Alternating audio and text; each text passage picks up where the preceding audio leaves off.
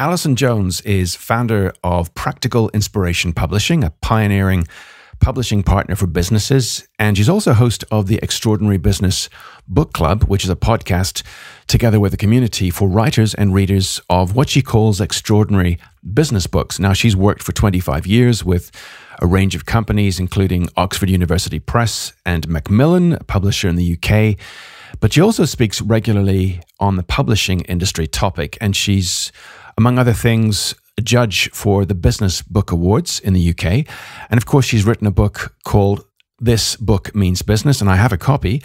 And I thought it would be really interesting, given the theme at the moment that we have on the Training Business podcast, to have someone who talks about the process that she brings authors through in helping them get something from their minds into something that they can give people in their hands, which of course is a book. But as you'll learn today, a book does not necessarily have to be a physical entity, because we consume books by audio and also books in terms of ebooks. And that's a range of options that you have to get your ideas from your mind into someone's hands. But as we'll also look at today, this is a topic which really excites people because it does more than just give someone something. It establishes credibility in the minds of your audience, and of course helps them to see you and your training business in a different light. And who doesn't want that? This is episode 112 of the Training Business Podcast.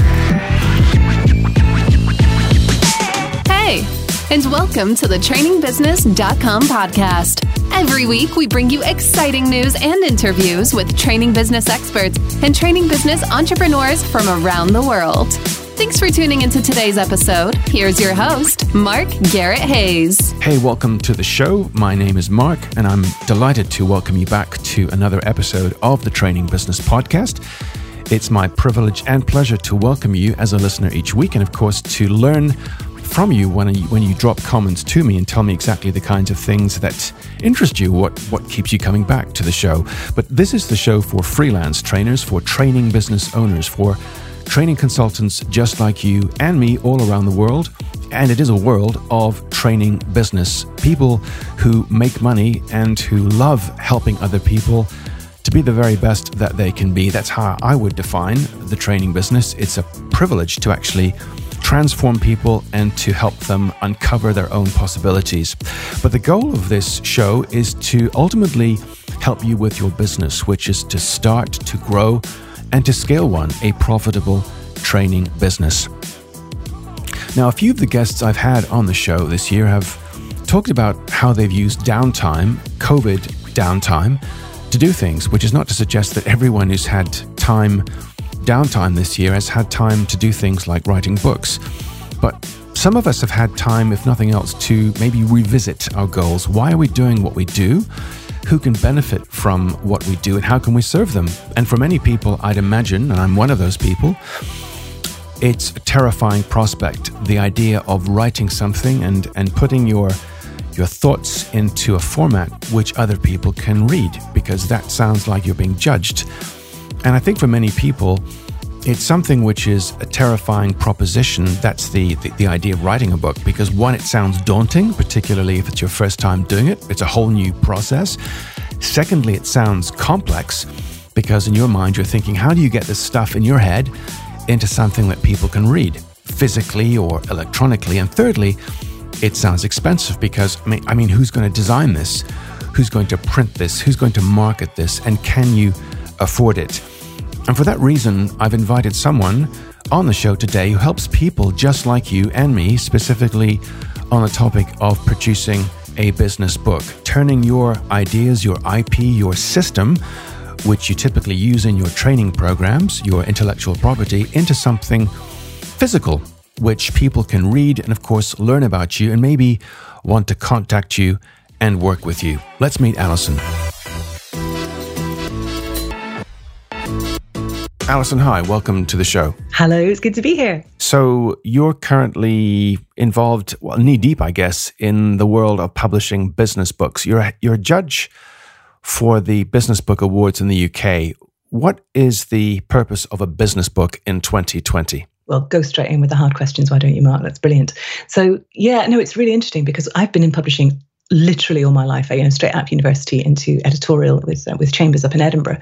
And pretty much as long as I've been in publishing, which is way too many years now. It's over 25 years. People have been talking about the death of the book. And here it is, stronger than ever. So yeah, it's interesting. It's an old tech form, certainly the print version, in an analog form in a digital world. It's really interesting. But I think that it's actually gained in value, if anything. We didn't really realize what books were doing for us back in the old days when they were all we had.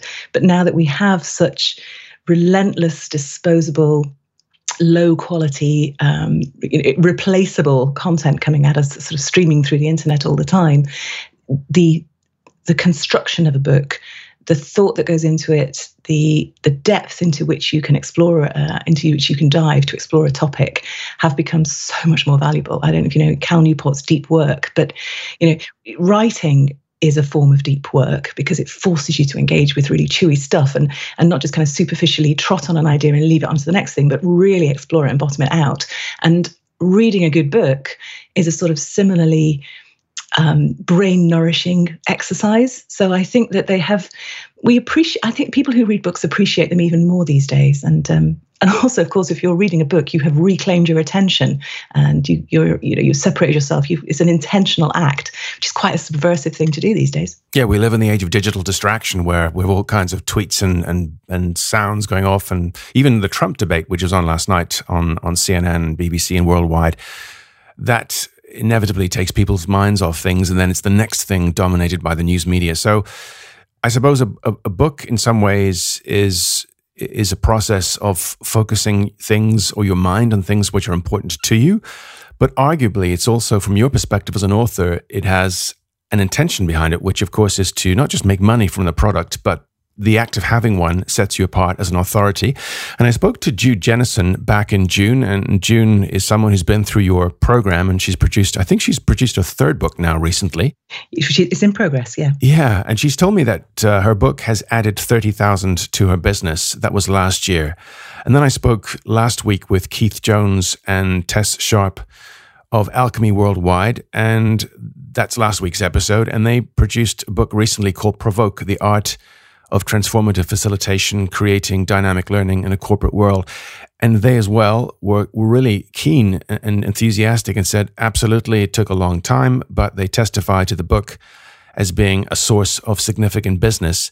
So if we take that angle, what separates an average book from a great business book if someone wants to write one? Yeah, so if you want to write a book that really is going to transform your business in that way and add that kind of value, you can't dash it off in a weekend. And you shouldn't, because you'd be cheating yourself actually of a really, really valuable process. Interestingly, when you spoke about Jude's, the value added to the business over a normal year, 2019, it's even more important than that, because in 2020, she was able to pivot the business online using the book as the basis of her programs, because she was no longer able to have clients out in the field with the horses. So the book, she said, actually, and with no word of a lie, saved her business this year.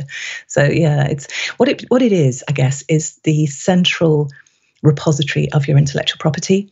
And because it forces you to set it out so clearly, to codify it, to create perhaps a model where you've done things tacitly before or not really quite thought about how you do what you do, then that intellectual property becomes obviously an asset for the business. So that there's real value in that. It's an intangible asset, but it also allows you to create courses, programs off the back of it. And then the book becomes a really powerful complement to that, because if you are in a business delivering a program and you're able to supply with that a quantity of books for people, you're kind of leaving a bit of yourself with them. There's a real sense that you have the best of both worlds. There's something that they can access at any point that's just in their pocket, but there's also you in the room giving the experiential piece. And particularly when you're a trainer, that is super powerful. Right. So it's not just a physical entity or a physical thing, which it is, but it's also a transformation of your thoughts, your thinking process, maybe your intellectual property, into something that people can read when you're not there.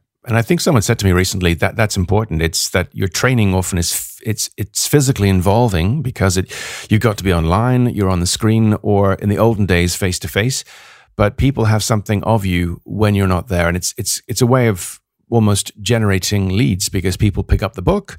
People may not have experienced you, but they might read what you have to say and be convinced that you're the person for their business. So that all sounds great, but what is the cost of taking those ideas in your mind and going through that process where eventually you end up with a physical thing, a book in the hands of a prospective reader. What's the cost of that? Because I'm sure for many people it sounds horrendously expensive or it's costly, and not just in monetary terms. And you talked earlier about, what's the difference between a good book and a great book? And I'm afraid it's sweat, really. It is actually just taking the time and the space and the attention and the sort of cognitive effort to really think about, well, what is it that I do, and how is that different from what other people do, and what are the unique sort of threads that I'm braiding together here to do what I do. So most everybody's got their unique mix of skills and experience and background and training. And if you can find a distinctive way of presenting that so people get it, that is not trivial. But it takes time, which is why I say you can't dash it off in a weekend. It also takes space and discussion. So I always say to people, don't lock yourself away in a room. Do this in public, or do this with a trusted group of people, because especially for trainers who tend to be extrovert, you get ideas by bouncing off other people. For me, certainly when I go in a room and write, the energy just kind of leaches out of me. I have to be with other people. So podcasting is great for that. So there's a cost in terms of your time and your mental effort, which is vastly repaid in the business, not just in the book. And then I guess if you want to talk about direct costs as well. Oh, yes, we do. Of course you do. There are 3 ways really of publishing a book these days. You can go the way you always could, which is traditional. It's no easier than it ever was. And you have to watch out for quite predatory practices, actually, of some publishers who will say, absolutely, we'll publish a book. All you have to do is spend $10,000, buying copies back, in which case, what is the value of that to you, really? Because you've lost all control, and you get very, very small % of the revenues when they sell on, and you've still had to stump up a massive amount of cash. But it's great if you want, for example, to get into academic institutions. The big publishers, the academic scholarly publishers, tend to have the campus reps going in there, so that can be really, really valuable. At the other end of the scale, you've got self-publishing, which is great. It needs a lot more time and energy to do well, and you need to assemble a team. It's like building your own house. You're not going to set out and actually lay the bricks yourself. You're going to buy in the expertise you need. You're going to buy in a development editor, a copy editor, a proofreader. Well, possibly not proofreader. You might use the copy editor for that. Page designer, cover design, there's a whole village that goes to making a book, and you need to assemble that if you're doing it yourself. Please don't design your own book cover. Please don't do that. No, God, no. I've seen a few and they're horrific. And it's really a pity because it kind of takes away from the quality of the stuff on the paper. It just looks like it's something knocked together. And that's your brand. This is going out there as Daniel Priestley calls it, the best salesman you'll ever have. It never goes off message, never takes holiday. And it's not true, is it? People say don't judge a book by its cover. That's perhaps rubbish exactly advice. What a cover's there for, Yeah. And then in the middle, you've got partner publishing, which is the sort of thing that I do, which is where we say, actually, the value of this book is not in the revenue that it will generate from the sales, although, of course, it's lovely when that really takes off, which traditional publishers make all their revenue out of the sales of books through the trade. And that's a really low margin business. They're low price objects. Yeah. So it's a bit desperate, really. But if you are seeing your business book as an investment in your business, then obviously your priorities shift, and it's not so much about protecting the revenue for the publisher. It's much more about distinctiveness and getting visibility and allowing you the freedom to use intellectual property in other ways, which a traditional publisher often doesn't allow you to do. So in a sense, then you're choosing a publishing partner who has all the traditional publishing infrastructure. So we don't just publish books through Amazon. We've got the rep force in the UK, in the US, in Australia, New Zealand, and we're getting the books proactively out into shops and libraries. And, that matters because they won't just buy print on demand. But you're paying for it and controlling it and taking the lion's share of the revenue. And it means you can use that intellectual property and indeed those books in any way you want. So, it's great. We have a much more diverse publishing landscape than we ever had before. And I think that's something to really celebrate. So if you think of it, you mentioned the fact that it's a team effort. So there are obviously people involved. Developmental editors, line editors, copy editors. I've learned all this, of course, this year by reading about this process. And then you've got people who design a cover. You've someone who formats the book itself. You have probably people who can help you with the marketing, and that's something we'll come to shortly. But you also said it's a team effort. Apart from that, what do you mean by that expression, it's a team effort? just that it takes the skills of quite a diverse skill set to pull together a really, really good book. And even before you get into production, where you obviously have these different roles of cover designer, page designer, that kind of stuff, it's, as you probably know, if anybody's listening and has tried to write a book, doing it on your own is a real slog. Some people can do it, which is brilliant. Many people just kind of fade out. So having someone on your side, or having a team of people who've got your back and are giving feedback on what you're doing, and just helping you when you have to articulate your thoughts to someone else, sometimes you don't quite know what you think until you say it out loud. So that sort of process is really, really helpful as well. Basically, if you read any good book, turn to the acknowledgements and you'll see how many people are involved in getting those thoughts out into the world. That's a good point. Yeah, loads. And often there are people not with formal process, formal roles, but there might be people who've helped with research. They might be friends and family. They could be people, let's call them accountability partners, who just help you stay focused when you chicken out of a book challenge, not looking or speaking about anyone particular. I have no idea who you're talking about here, Mark. Possibly me, but we'll slip on past that one.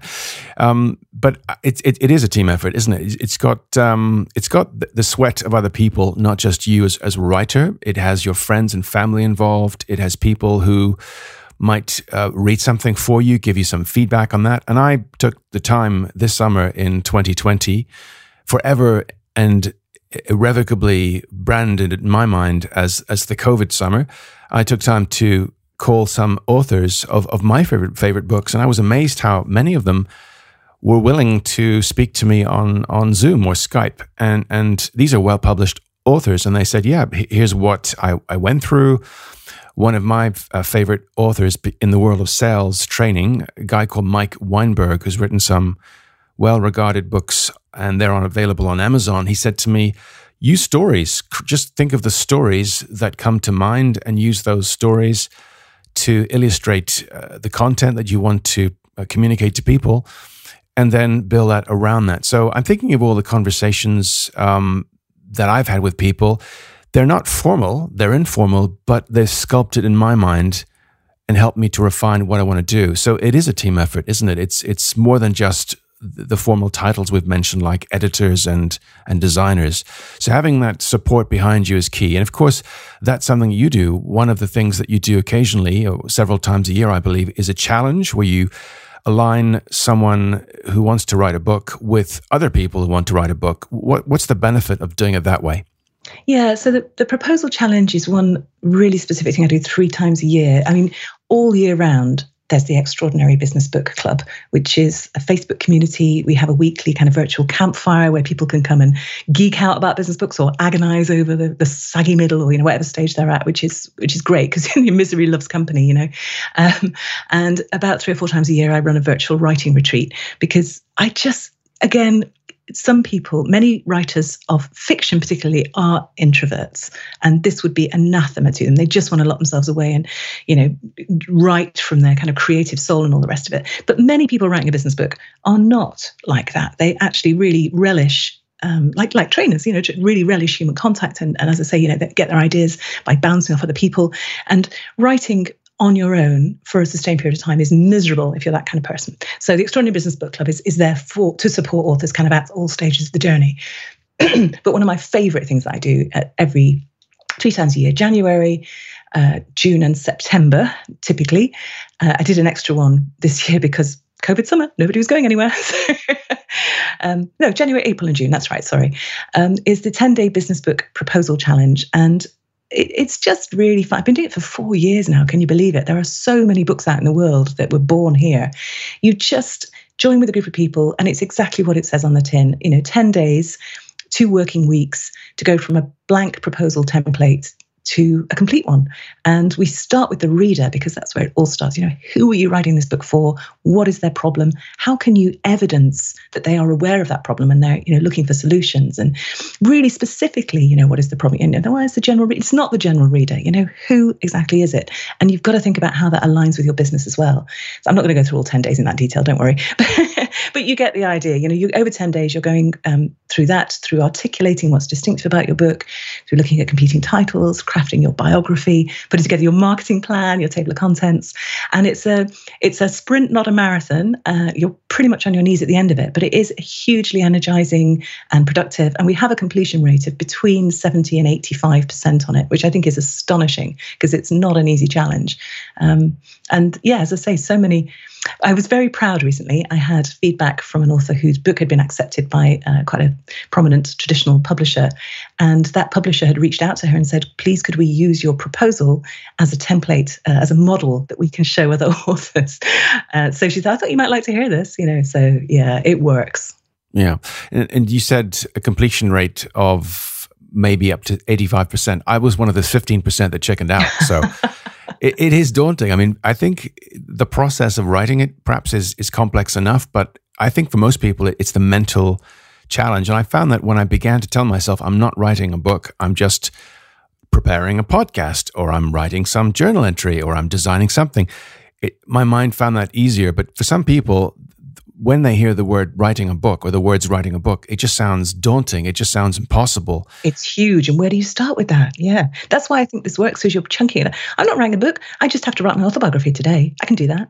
It breaks it down into these really, you're just doing as you're told. So if we take the totality, and let's just say we however we do this, some people swear by Post-it notes, and then taking a Post-it note and then realigning them until you've got a physical structure you can see. For some people, using color and Post-it notes helps because it's interactive, it's hands-on, it's kinesthetic. It's kinesthetic. There is something really satisfying about that, and you can see the whole thing at a glance, which is really powerful. And then a guy called Pat Flynn, who's the author of Will It Fly and Superfans, he suggests then speaking it out loud, so recording it using maybe some kind of voice app like Otter, or just using that voice command thing on your Mac or your PC.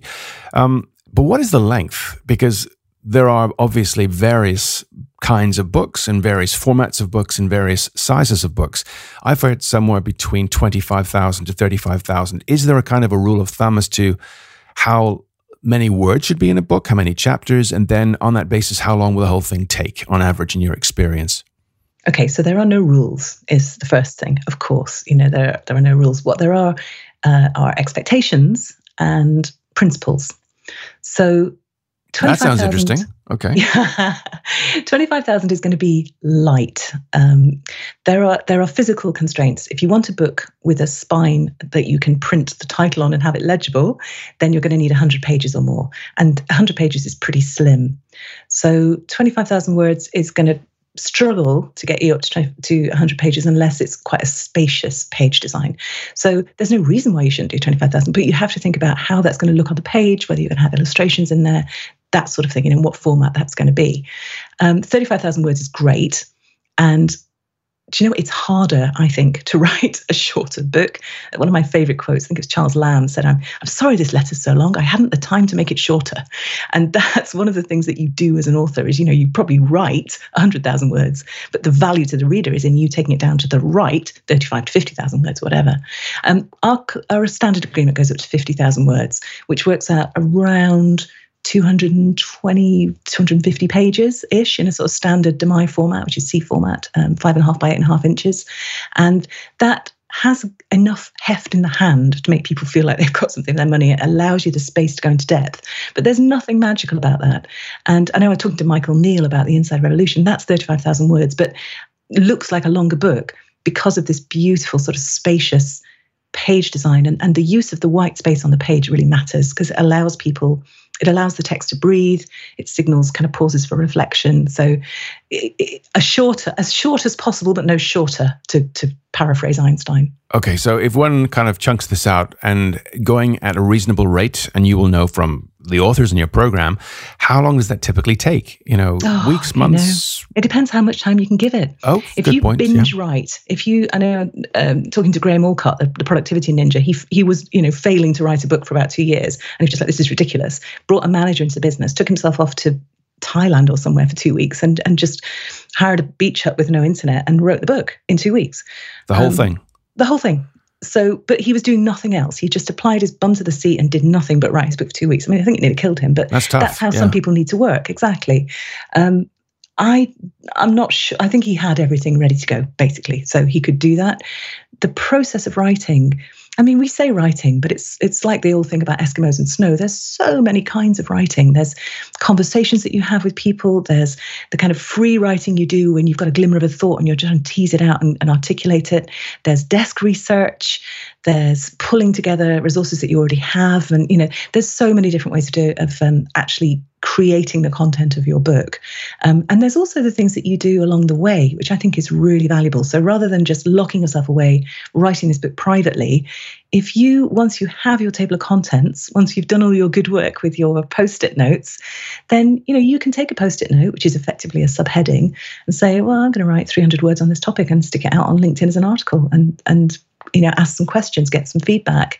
And then again, you're chunking it down, but you're also starting to just sort of get the word out there, socialize those ideas, build the community of people who are going to be finally interested in reading your book rather than launching it on an unsuspecting world.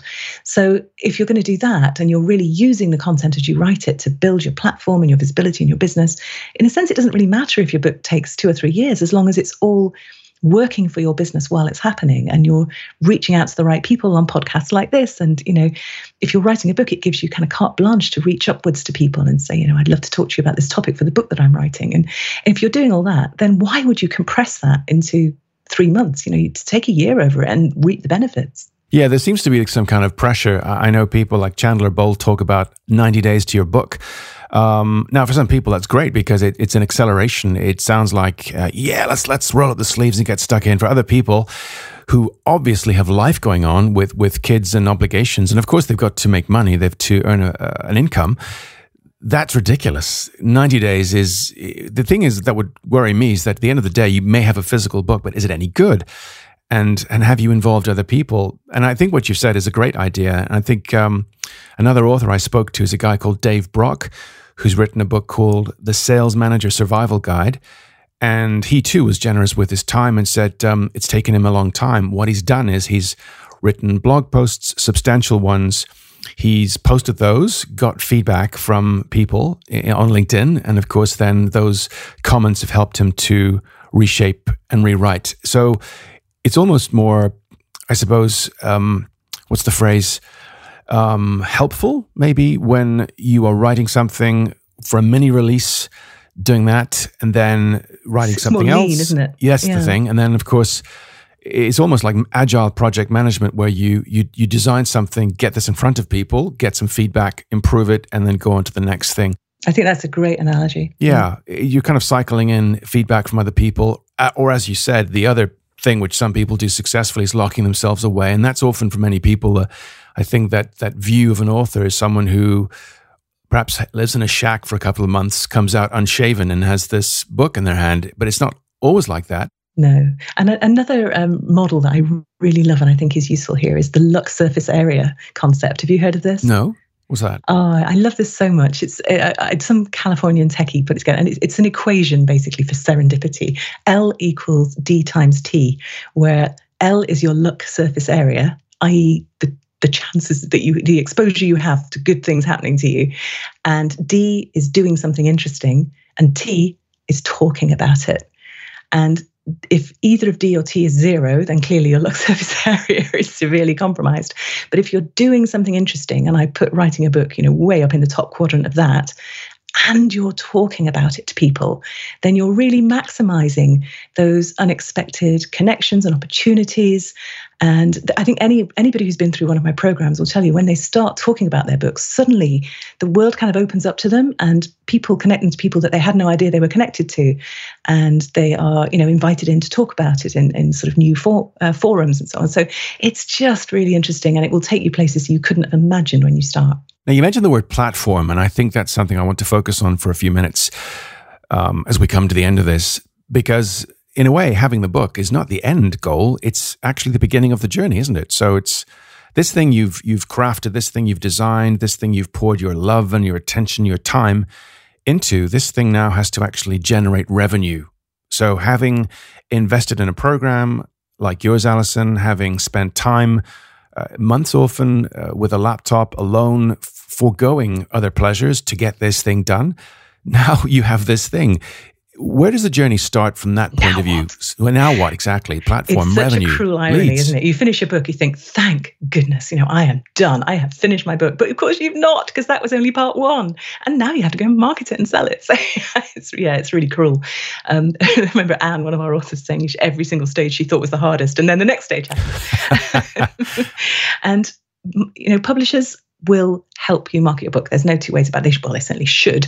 So, we do all kinds of marketing for our authors, particularly the book trade stuff, the presentations to the reps and the advanced information places like the Frankfurt Book Fair and so on. Yeah, we've got the rights team selling translation rights, all that good stuff, working with bookshops where we can. So that's stuff that really only publishers can do. You'll probably get quite a cool reception if you wander into, your local Waterstones with a backpack of your books. It's just not how they prefer to work. And we do the stuff, the sponsored products on Amazon and bestseller campaigns and that kind of stuff, and digital marketing and traditional marketing, getting features and reviews. So there's a lot of that goes on from the publisher's end, certainly from our end, but you are the brand. We are not the brand. We'd love to be, but we're just not. Nobody buys a book because it's published by us. They buy it because it's written by you. And so the more you can do in terms of visibility and in terms of speaking in front of people who then want to have your book as a little thing to take home, to have a bit of you, in terms of your newsletter list, the awareness you can generate, the book team that you've built around you who feel invested in this book and are going to be championing it out in the world, all of that's what's going to move the needle, really. Right. So I think someone talked about a launch party. Someone I read about recently, they said what you have to do really is to get you to actually become the marketing genius for your own book. You've got to get people involved, family, friends, email people and say, hey, this book will be on Amazon, for example, for free for 6 days as an ebook. Give me a review. But there are creative ways to do this. And of course, that's what it's about. It's about creativity, isn't it? It's about using that brain of yours that put this thing together, but now actually has to put it somewhere else, which is in people's hands. And this is where having the business really helps. I think you are a business person. You are used to this. You get that people won't come flocking to you just because you exist. If you build it, they won't necessarily come. You have to put your marketing head on, get over yourself and treat this like a product, and treat it as a sort of, the great thing is that the more tightly bound it is into your business, the more synergistic the marketing of the book and the business are going to be. So that's a huge help. And of course, then it doesn't have to be just a physical thing. There will be, I guess, an ebook if you want an ebook version. Yeah, it's standard. Why would you not do an ebook? I think often it's because people fear, if people will get copies of this without paying for it. But in a way, if it's properly designed, it doesn't matter because it leads back to you. And also, if people enjoy an ebook, they very often go on to buy the print. I use ebooks as a filter, and then if I've really enjoyed it, I'll buy the print book because I know it's something I want to have on my shelf. My shelf space is really precious. I can imagine it must be absolutely crammed with books. Yes, they are. And the last thing, of course, then is maybe an audiobook, because some people prefer audio. Some people listen to the podcast, others don't. You have a podcast too. Others prefer reading things. So that's also another option, is to have a voice version of your book. And that can be read by someone else or by you, I guess. Absolutely. Yeah. And audio is growing so quickly. I think it's the growth rate has slowed down a little bit, but it was absolutely exponential. Weirdly enough, you'd think it would have really rocketed up during the pandemic, but because nobody was commuting, actually, business audio went down slightly. But business books do really well. They're one of the best performing genres in audio because so many business people are busy people, and you can listen to an audiobook when your hands and your eyes are occupied, but your ears are free. So if you're driving, if you're running, all that sort of thing. So people who really want to cram the learning and the self-development into their lives, audiobooks are a great option. So yeah, we in some cases, we sell audio rights to specialist audio publishers. In other cases, we support the authors to do it themselves and then handle the distribution. Because again, we don't just publish to Audible. It's going out to, I think it's around 30 different audio platforms. You wouldn't want to be exclusive with Amazon. They have a sort of 7-year exclusivity term. Why would you do that? There's so many other ways of getting to people out there. Or we can actually, work with a producer and a narrator in the traditional way and actually create the audiobook for people. So lots of different options and a really good route to take. Yeah. Fantastic. It's been wonderful having you on the show. Where can people find out more about you and your program? And I say this because before we began recording, you mentioned that you're about to rebrand. Yeah, nothing changes in terms of the words. It's just that we tidy up the relationship between the sort of three parts of the business, if you like. So you can find more about me at alisonjones.com, and that's really for the sort of the coaching piece, and the practicalinspiration.com is the publishing piece. So that's all the books that we publish under the Practical Inspiration imprint, including Jude's and a few others that you mentioned. And then there's the Extraordinary Business Book Club, which is the podcast and the community. And that's at extraordinarybusinessbooks.com. So those are the three. And you mentioned Jude. Finally, a big thank you to Jude. She was on the show back on June 4th and talked about how her training business, which involves horses, so that's an extraordinary thing in itself, leadership programs with horses, how that book has helped her. And so that's the kind of testimonial, I would say, Alison, for your program. People are saying to me it's working. And if people are on the fence, what would you say to them finally before they put this idea back on the drawer and say, I'm not going to write a book. I can't write a book. It's impossible. It'll take too long. What would you say to people who are on the fence about the process of writing one? I'd say talk to people who've done it, because you may well find that you decide actually it's not for you. And if it's not for you, then that's fine. It doesn't mean it's not going to be for you forever, but it is a huge investment, as I say, of your time and your energy. So you have to be fairly clear, and you can get clear, and people like me can help you. How is this going to serve my business? Is this, in fact, the best use of my time and energy right now? But if you conclude that it is, and very many people do, then for goodness sake, get yourself into a community, get some help, get some support, do the 10-day business book proposal challenge, which will really help you shape your ideas and give them point and heft, rather than just having them floating around in your brain, and commit to it and just do it a piece at a time. There's only one way to eat an elephant, and that's one bite at a time. Right, just do it. Okay, Alison, thank you so much for being my guest on the program this morning. Oh, it's been great fun, Mark. Lovely to talk to you. Thank you for having me.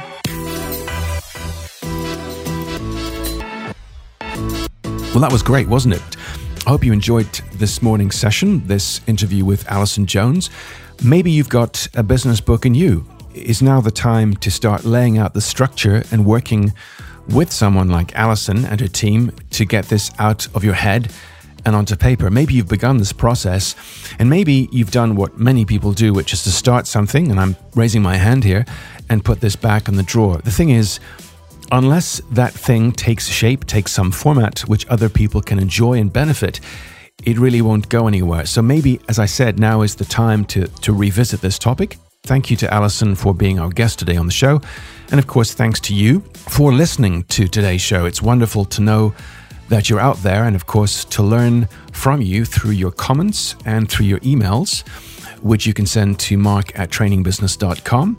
to learn about the kinds of challenges that you have right now. And of course, this is an opportunity for you to shape the content of the show. So if you've got some great ideas for episodes and content, please keep those coming, mark@trainingbusiness.com. And you can also subscribe to the podcast on your platform of choice, Apple, Stitcher, Spotify, and many, many more, which of course will prompt you or let you know when there's a fresh episode of the show, which there is, of course, every single Thursday. So until next Thursday, look after yourself and your loved ones. Speak to you soon. Bye for now.